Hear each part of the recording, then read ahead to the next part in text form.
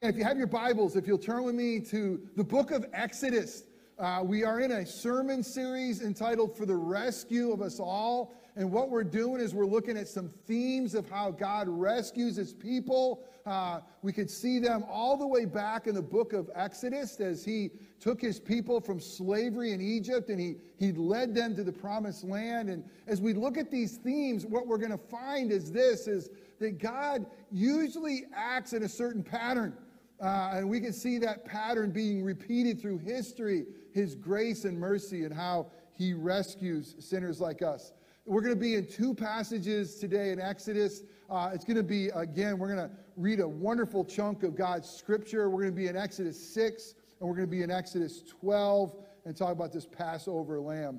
But I want to start by telling you of one of the most beautiful places in all of the world that I have had the privilege of going to.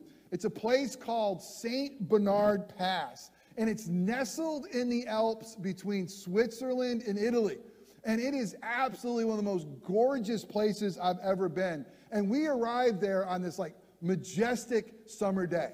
And as you're driving up to the St. Bernard Pass, I'm telling you, the sky was bluer than blue. I've never seen blue that color. And maybe it was the altitude, and maybe it was the being in the Alps. I don't know. But once you got up to the St. Bernard Pass, I promise you almost felt like you reach out and touch the blue. I mean, it was just this glorious vista of God's glory. It was incredible. And although it was summertime, there was still snow around. You were that high up, and here it is. It's like a 60-degree day and this beautiful sunshine, and yet you see these huge snowbanks. You can go make snowballs and think, this is perfect for an upstate New Yorker. I love this stuff. And it was, St. Bernard's Pass has got a great history. It's actually that there's history that men and women have used this pass to go from Italy to Switzerland since the Bronze Age, whenever that was. But really, it was back in the 1600s that it started to get some fame because they placed a monastery up there. That's just, it's kind of interesting where you put monasteries, right? We want to be close to God. We want to be up in the heavens, We want to wake up and we want to have the most beautiful view that reminds us of the most amazing creator. And so they built a monastery in the St. Bernard's Pass. These were not dumb monks. These were smart monks who just think, wow, if I want to be close to God, let's go there. So what an amazing place, so close to feeling God's presence. But it was St. Bernard. It was named for one of the saints there. I don't know much about St. Bernard. That's not my tradition. But what it became known for, which is really cool, is the St. Bernard dog. The St. Bernard's dog would become famous in this pass because these St. Bernard dogs were used for rescue. They would train them. They would use them for rescue. They would go down the pass to look for the visitors or travelers that have gotten lost or snowed in or whatever. And the rumor has it, legend will tell us that they had barrels that they would put on these dogs. Anybody know what is in the barrels, supposedly? Booze. Brandy barrels, right? You can't, hey, come here, boy. What's in your barrel, right? By the way, if you're lost and you're cold, do not drink alcohol, right? I mean, we've come to realize that that's going to lead to faster hypothermia and bad things for you. But I guess if they're going out, they're going to go out feeling good. But supposedly, that is what they were doing. So St. Bernard's dog, what an amazing emblem of rescue. Isn't that kind of cool? I mean, you kind of go up there and you just think of a beautiful, majestic dog, man's best friend, there with a barrel saying, hey man, I want to come and help you out. Well, for God's people, we too have a symbol of rescue. We too, but it's not a St. Bernard dog. Anybody know what our symbol of rescue is? Yes, it's Jesus. Good answer. Always yell Jesus out. You never go wrong with that. That is a good answer, but it's really one who will point to Jesus. It's a lamb. When you look through Scripture and you want to see a symbol of rescue, you will see the Lamb of God. You will see not a dog, but a lamb, a spotless lamb. Again, this morning we're in the third week of our series in this book of Exodus for the rescue of us all. And we see already that God rescues his people through a miraculous birth. The whole rescue begins with a miraculous birth, and that miraculous birth of Moses in the book of Exodus. And we've looked at how amazingly similar it was for Moses' birth to be with Jesus' birth, and how in so many ways Moses just pointed to Jesus, was like a shadow of one who was to come. It was incredible. We also realized that God rescues its people by promising to personally deliver them. God would show up in a burning bush to Moses, and he would reveal his name, the great I am. And he says, now Moses, I hear the groans of my people. I see what's happening to them. I remember my promises to them. And he says this, and I'm personally going to go do something about it. I'm personally going to go and rescue my people. And so this is who God is. I mean, God is personally involved in rescue. And again, we see the foreshadowing that God would so love the world that he personally would send his only begotten Son, and that through him we would be rescued. And now we're going to see that God rescues his people through the blood of the Lamb. Of all things that God chooses to use to rescue us, he's going to say, by the way, it's going to be the blood of the Lamb is what I'm going to use to rescue my people. We're going to look at three things this morning in God's word. We're going to see God's promise to rescue. It's amazing promise of what he actually promises. We're going to see God's powerful plagues for rescue, the plagues that God used to rescue his people. And we're going to see God's provision of a Passover lamb. Now, if you don't have a Bible, there's one in front of you in the pew. You can follow along there, or you can follow along with me. The words will be on the screen. And again, this morning, we're going to take a big chunk of Scripture. The story is so good. So I'm going to ask you to try to really lean in, because I know I've been there. When someone reads for a long time, it's easy to start doing your checklist for things later or check out. Let me encourage you, lean in. This is God's amazing story. Of all the things that are going to be said this morning, this is the only one that's perfect, because this is God's word. It may not be read perfectly, but this is God's holy inerrant word. So let's hear the word of the Lord. I'm going to begin in the book of Exodus, chapter 6. And I'm going to read verses 1 through 8. Then we're going to skip over to Exodus 12. Hear the word of the Lord, Exodus 6. But the Lord said to Moses, now you shall see what I will do to Pharaoh. For with a strong hand he will send them out, and with a strong hand he will drive them out of his land. God spoke to Moses, and he said to him, I am the Lord. I appeared to Abraham, to Isaac, and to Jacob as God Almighty, El Shaddai. But by my name, the Lord, I did not make myself known to them. I also established my covenant with them to give them the land of Canaan, the land in which they lived as sojourners.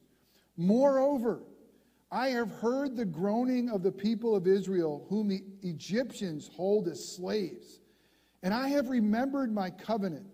Say therefore to the people of Israel, I am the Lord, and I will bring you out from under the burdens of the Egyptians, and I will deliver you from slavery to them, and I will redeem you with an outstretched arm and with great acts of judgment. And I will take you to be my people, and I will be your God, and you shall know that I am the Lord your God, who has brought you out from under the burdens of the Egyptians. And I will bring you into the land that I swore to Abraham, to Isaac, and to Jacob, and I will give it to you for a possession. I am the Lord. Let's turn to chapter 12, verses 1 through 13, the beginning. The Lord said to Moses and Aaron in the land of Egypt, this month shall be for you the beginning of months. It shall be the first month of the year for you. Tell all the congregation of Israel that on the 10th day of this month, every man shall take a lamb according to their father's houses, a lamb for a household. And if the household is too small for a lamb, then he and his nearest neighbor shall take according to the number of persons. According to what each can eat, you shall make your count for the lamb. Your lamb shall be without blemish, a male a year old.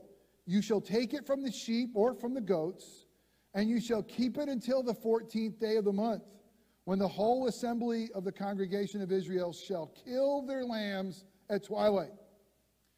Then they shall take some of the blood and put it on the doorpost and the lintel that goes above on the houses in which they eat it. They shall eat the flesh that night, roasted on the fire with unleavened bread and bitter herbs, they shall eat it. Do not eat any of it raw or boiled in water, but roasted, its head and its legs and its inner parts. And you should let none of it remain until morning. Anything that remains until the morning you shall burn.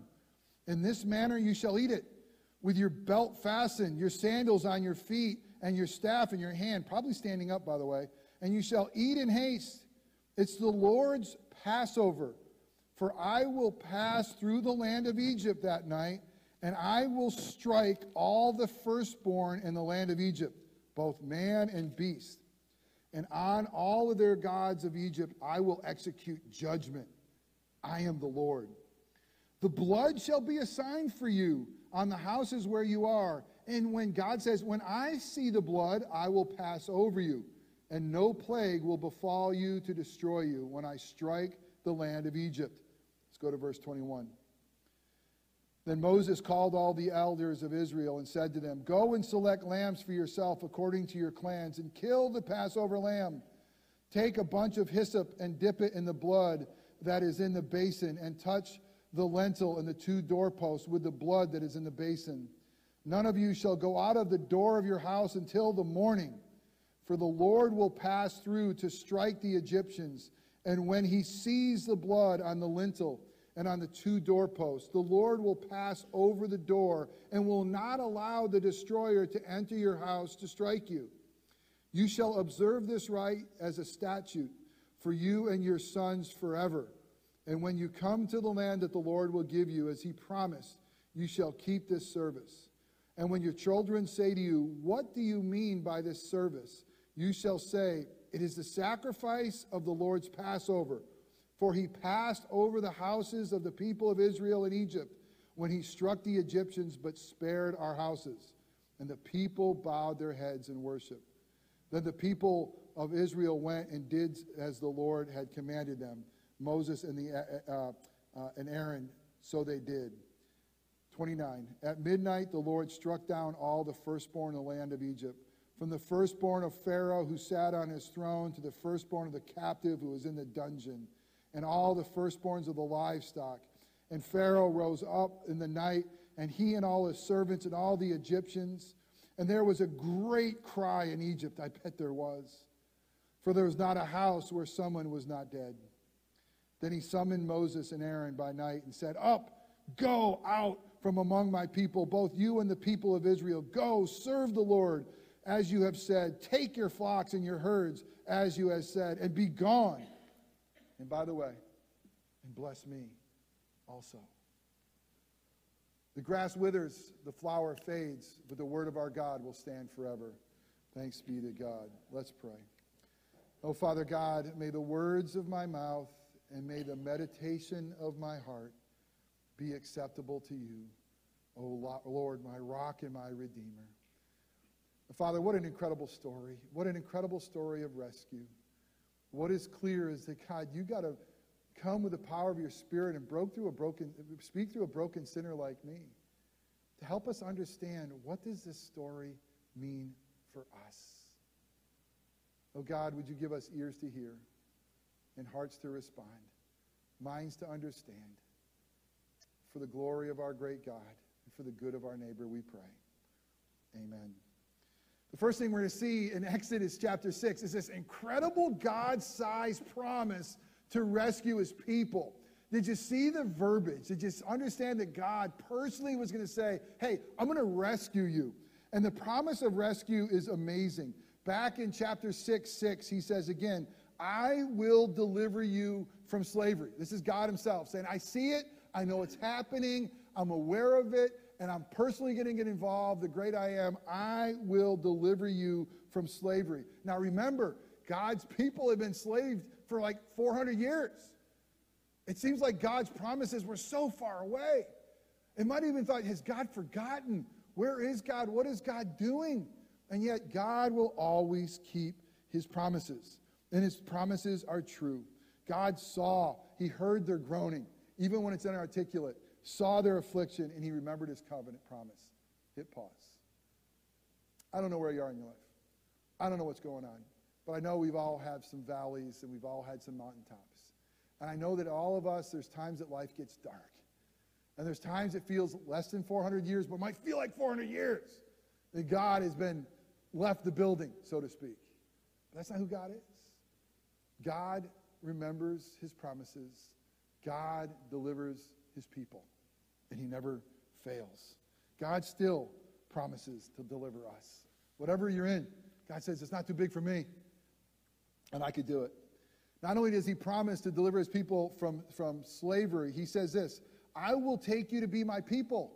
I mean, I love the fact, if he just said, hey, I'm going to release you from slavery, thank you very much, and give you a new start. But no. Our God's grace is so much richer, so much better. He says, not only am I going to deliver you from slavery, I'm going to make you my own. I'm going to adopt you. I'm going to love you. I'm going to put my name upon you. God promises to take the Israelites as his people. Now, what we got to realize is God is God. He already owns it all, right? I mean, there's nothing that God doesn't own. And everyone owes to him worship and love and praise, but our sin has led us astray. But he makes this covenant promise, this special relationship with his people of all the earth. He says, but these are mine. These are my treasure. These are my peculiar possession. I love them in a unique way that I love no one else. And you know that God still makes us his people? God's grace through faith, he still says, you're uniquely mine. Oh, the joy of knowing that I am the beloved of my great God who's created all things because of the blood of the Lamb and what Christ has done. So he promises to deliver us from slavery. And he promises us to make us his own. But he says more. And I promise I'll bring you to the land of promise, 6:8. A land that he had promised some 400 years ago to a guy named Abraham. Abraham, he came to a man of faith. He came to him and says, hey, Abraham, by the way, I know you have no kids and you're really old and your wife is really old. But through you, Abraham, I'm going to bless all the nations. Abraham, I'm going to give you more descendants than the stars in the sky. Abraham, I'm going to give you an incredible name. I'm going to bless you. I'm going to give you an inheritance. I'm going to give you a land. Man, how incredible did he promise? And that was some 400 years ago. But God keeps his promise. He says, by the way, that God's people are going to wander 40 years in the desert, grumbling all the way until they can get there. God had some more lessons to learn. But God's promises are true. God still leads his people to the land of promise. I know that many of us feel like we're in the desert. Many of us feel like we've been in the desert for a really long time. And many of us feel like, man, we're eating that same manna over and over again. Please, Lord, show up with power. But I can promise you, if you are his, you're headed home. And God doesn't lose any of his sheep. So this is incredible, God's promise of rescue. And then, how does God choose to rescue his people? It's beautiful. He chooses these plagues, God's powerful plagues for rescue. So God sees what's happening. He says, okay, I'm personally going to get involved in this. I'm going to do something here amazingly mighty. I'm going to send 10 plagues on the Egyptians.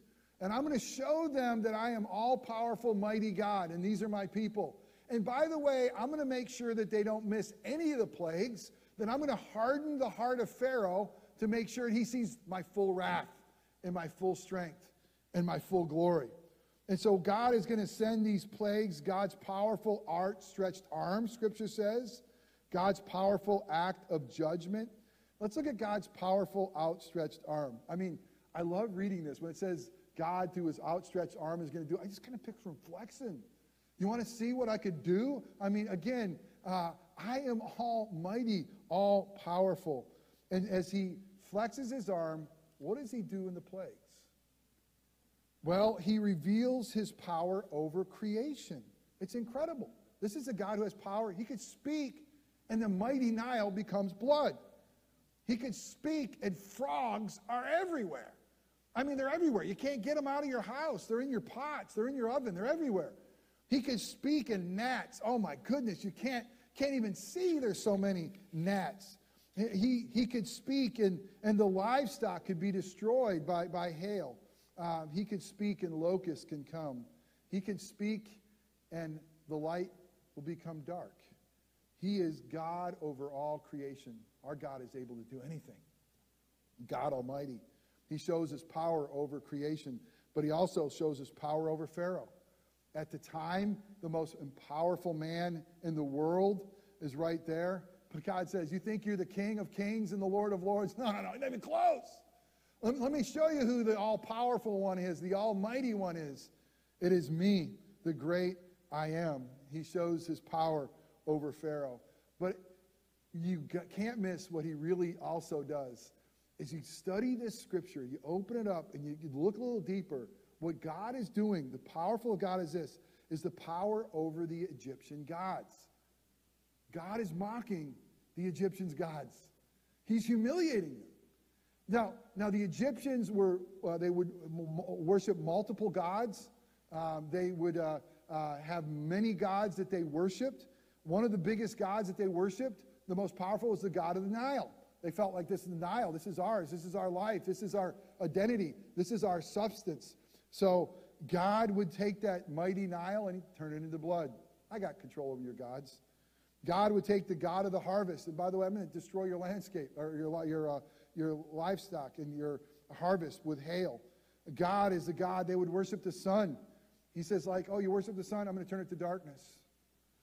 God, they would actually, the Egyptians worship frogs. Who worships frogs? I hate frogs. I'm terrified of frogs. It's a family thing. But he says, I'm going to show judgment over them as well. So God says, I'm going to reveal my power over creation, over Pharaoh, and even their gods. Nothing is like me. Whatever you're facing, whatever you're going on, God's going to say, nothing is as powerful. I'm the great I am. I can do all things. The power over that. It's not only that, we see God's powerful acts of judgment. So what is he really doing? Look at verse 12 again. For I will pass through the land of Egypt that night, and I will strike all the firstborn in the land of Egypt, both man and beast, and on all the gods of Egypt I will execute judgment. I'm the Lord. I'm going to bring judgment to them. Numbers 33:4 repeats that. While the Egyptians were burying all the firstborn, whom the Lord had struck down among them, on their gods also the Lord executed judgment. We read the story and you can miss the beauty, the depth of what God was doing. The great I am, powerful God over all things. Then we see God's provision. So God's powerful plagues that would free us or free God's people, and God's provision of a Passover lamb. The first thing I want to talk about is the necessity of a lamb. Why a lamb? Why did God tell his people, by the way, I want you to go sacrifice a lamb. I want you to put some blood on the door to avoid my judgment. Why a lamb? Do you think that God needed to make sure that he knew whose house were his people, that he somehow didn't know his people from the rest of the Egyptians? Well, no. Because the story tells us, it's beautiful, that the Egyptians, they had 10 plagues, and the first 3 plagues, both the Egyptians and the Israelites suffered through. Point being this, as Christians, we suffer too, don't we? Just like the world suffers. There's some things the Lord doesn't distinguish for us. We go through cancer. We go through COVID. We go through the brokenness of this world. Those things come to us as well. But do you know that the last 6 plagues, he says, no, I'm going to separate my people in Goshen. The light is going to shine on them. It's going to be dark in Egypt. There's going to be plagues that hit Egypt, but I want you to make sure that my people are going to be safe and sound. So why now? Why does God say, hey, take a lamb and put some blood all over their door? Because it was necessary. Because God's wrath was coming to town. And God was coming to town with wrath because of sin. And the Egyptians were sinners. So were the Israelites. So are we. I mean, we all are sinners, for all have sinned and fallen short of God's glory. There's not one person who can stand in the judgment of God. Not one of us. Not one of us is good enough. A sacrifice is needed.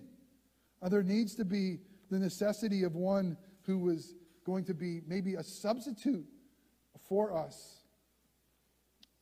And that's what God has provided, a substitute atonement. You see this incredible theological truth. And we see all the way through Scripture, when Adam and Eve sinned, God had a sacrifice. He made clothes out of a sacrifice. We see throughout Scripture, you sin, there's got to be a sacrifice. There's got to be a payment. Either you pay it or there has to be a substitute. And the only way to stand in God's judgment is through a sacrifice. Something had to die. Let me just say this very clearly. Something died in everyone's household. For the Egyptians, it was their firstborn. Oh, what agony. For the Israelites, it was a lamb. But there wasn't a house where there wasn't death. The quality of the lamb. Not only the necessity of the lamb, the quality of the lamb. He says in verse 5, your lamb, by the way, should be without blemish, a male a year old. You can take it from the sheep or the goats, and you shall keep it until the 14th day of the month, when the whole assembly of the congregation of Israel shall kill their lamb at twilight. Okay, it's got to make sure it's a special lamb. It can't have a spot or a blemish on it. And by the way, they picked the lamb out on the 10th day, and they sacrificed it on the 14th day. This was a family lamb. I was just up in North Carolina, and kind of in the middle of nowhere, and on one of those remote roads, there was a house, and there was a little pen, and there was a turkey inside the pen, a pretty big turkey. I want to let that bad boy out, because I know what was coming, right? I mean, they had that fattened thing. They were getting ready for a sacrifice. And every time, I imagine their kids run out and say, hey, Mom and Dad, what's the turkey doing in there in the pen? No worries. Just say it's a nice little celebration coming up here. And I just picture the kids. Go pick a lamb out. One that you're going to sacrifice. A family lamb. One near and dear, spotless. Don't give God your leftovers. No, that never goes well. You got to give God your best. This is a sacrifice. Look for the one without a blemish. Look at the one that is the most near and dear to you. That's the quality of the lamb that he wants. And then there's the blood of the lamb. In verse 13, he says, the blood shall be a sign for you on the houses where you are. And and God says, when I see the blood, isn't that interesting? God says, when I see the blood, I will pass over you. And no plague will befall you to destroy you. The destroyer is coming. But God sees the blood when I strike the land of Egypt. Blood is a sign. It's a sign that points to something. God will see the blood and he will pass over. No plague will fall on his people. Scripture tells us something interesting. God can't forgive our sins without the shedding of blood. That's who God is. He's holy. Many people think God says, hey, listen, I'm going to judge you a good and a bad, and I'll just say no big deal, and I'll just, if you sin, you messed up, no big deal. I'll just kind of forget about it. God can't, because he's a God of justice. Every one of your sins and mine are going to have to be paid for. Every one of them. Either you're going to pay for them, or a substitute will pay for them. And this is the power of the blood. Leviticus 17:11 is going to say, listen, there's no forgiveness of sin without the shedding of blood. That's the whole atonement. Hebrews, the writer of Hebrews in the New Testament in 1922 says this, indeed, under the law, almost everything is purified with blood, and without the shedding of blood, there is no forgiveness of sins. So we need a sacrifice.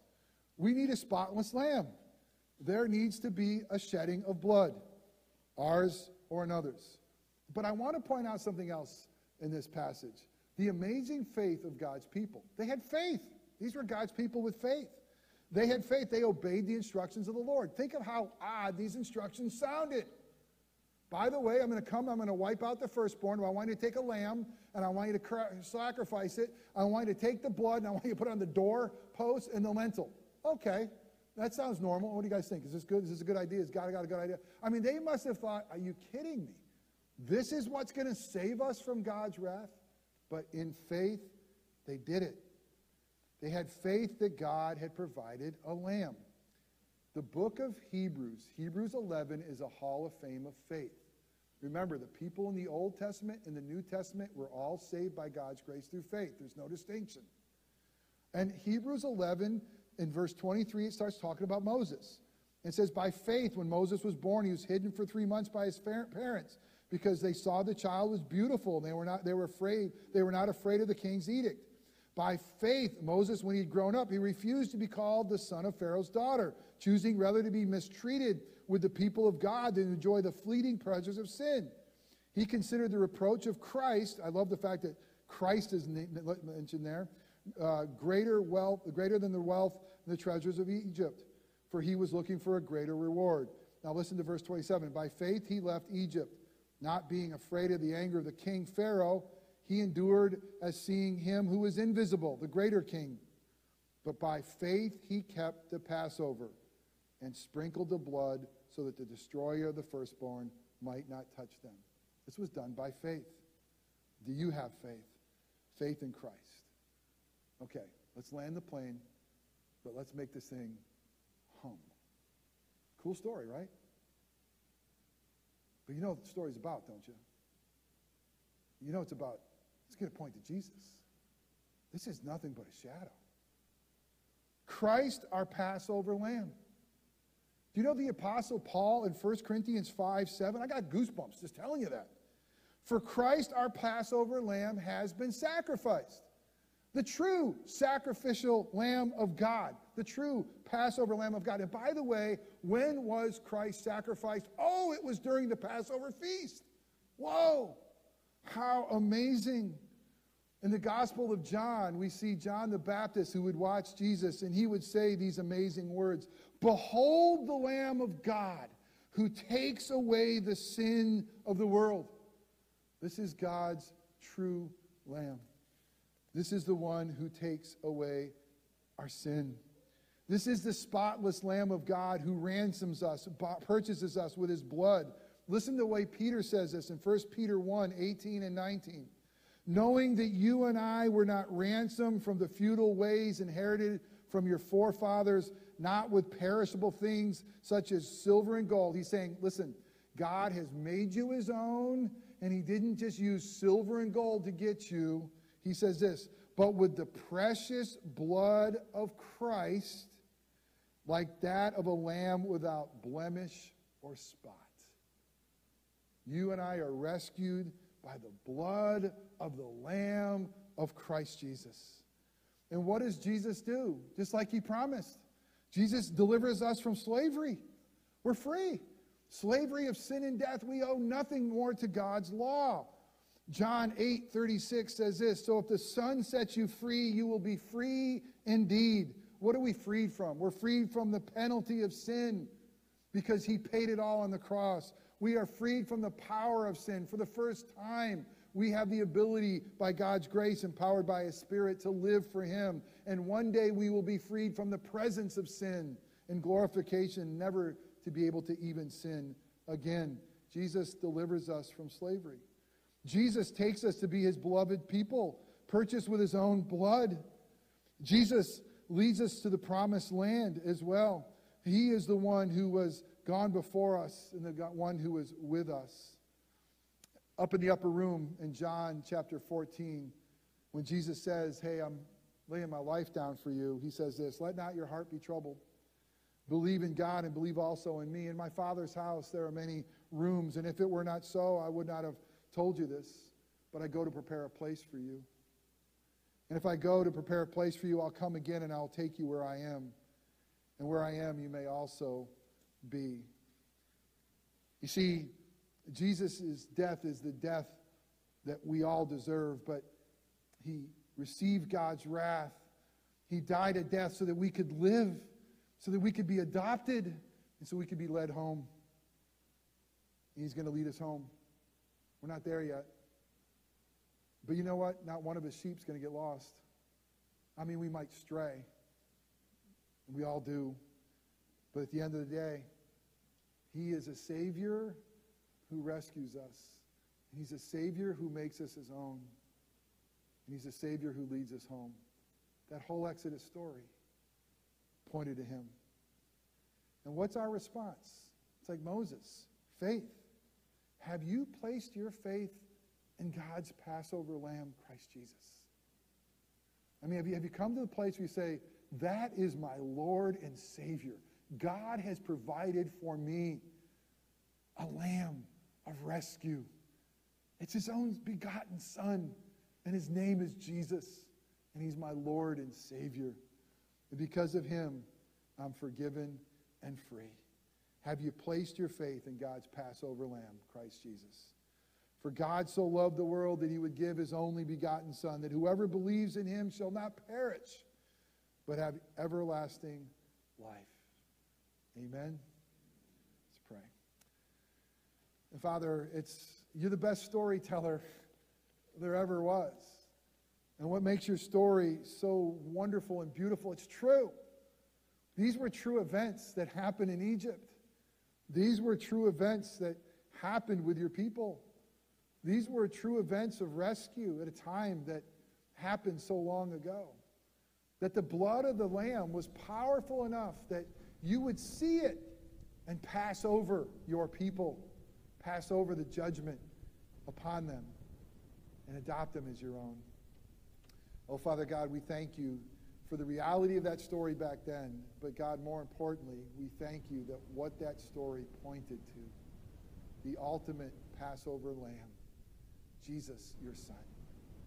And through his shed blood, we can be forgiven and free. And we can be made yours. Oh God, that is an incredible grace and mercy that you've given to us. Jesus, thank you for your righteous life, your atoning death. Thank you for your resurrection, and that gives us life and life abundantly. God, I pray for anybody here who's either watching online or here that doesn't know Christ Jesus personally as Lord and Savior, that today would be the day that they would embrace that greatest gift. And for all of us, wherever we find ourselves in the desert, longing for home, remind us that you're with us and for us, and that you will lead us home one day. We pray in Christ's name.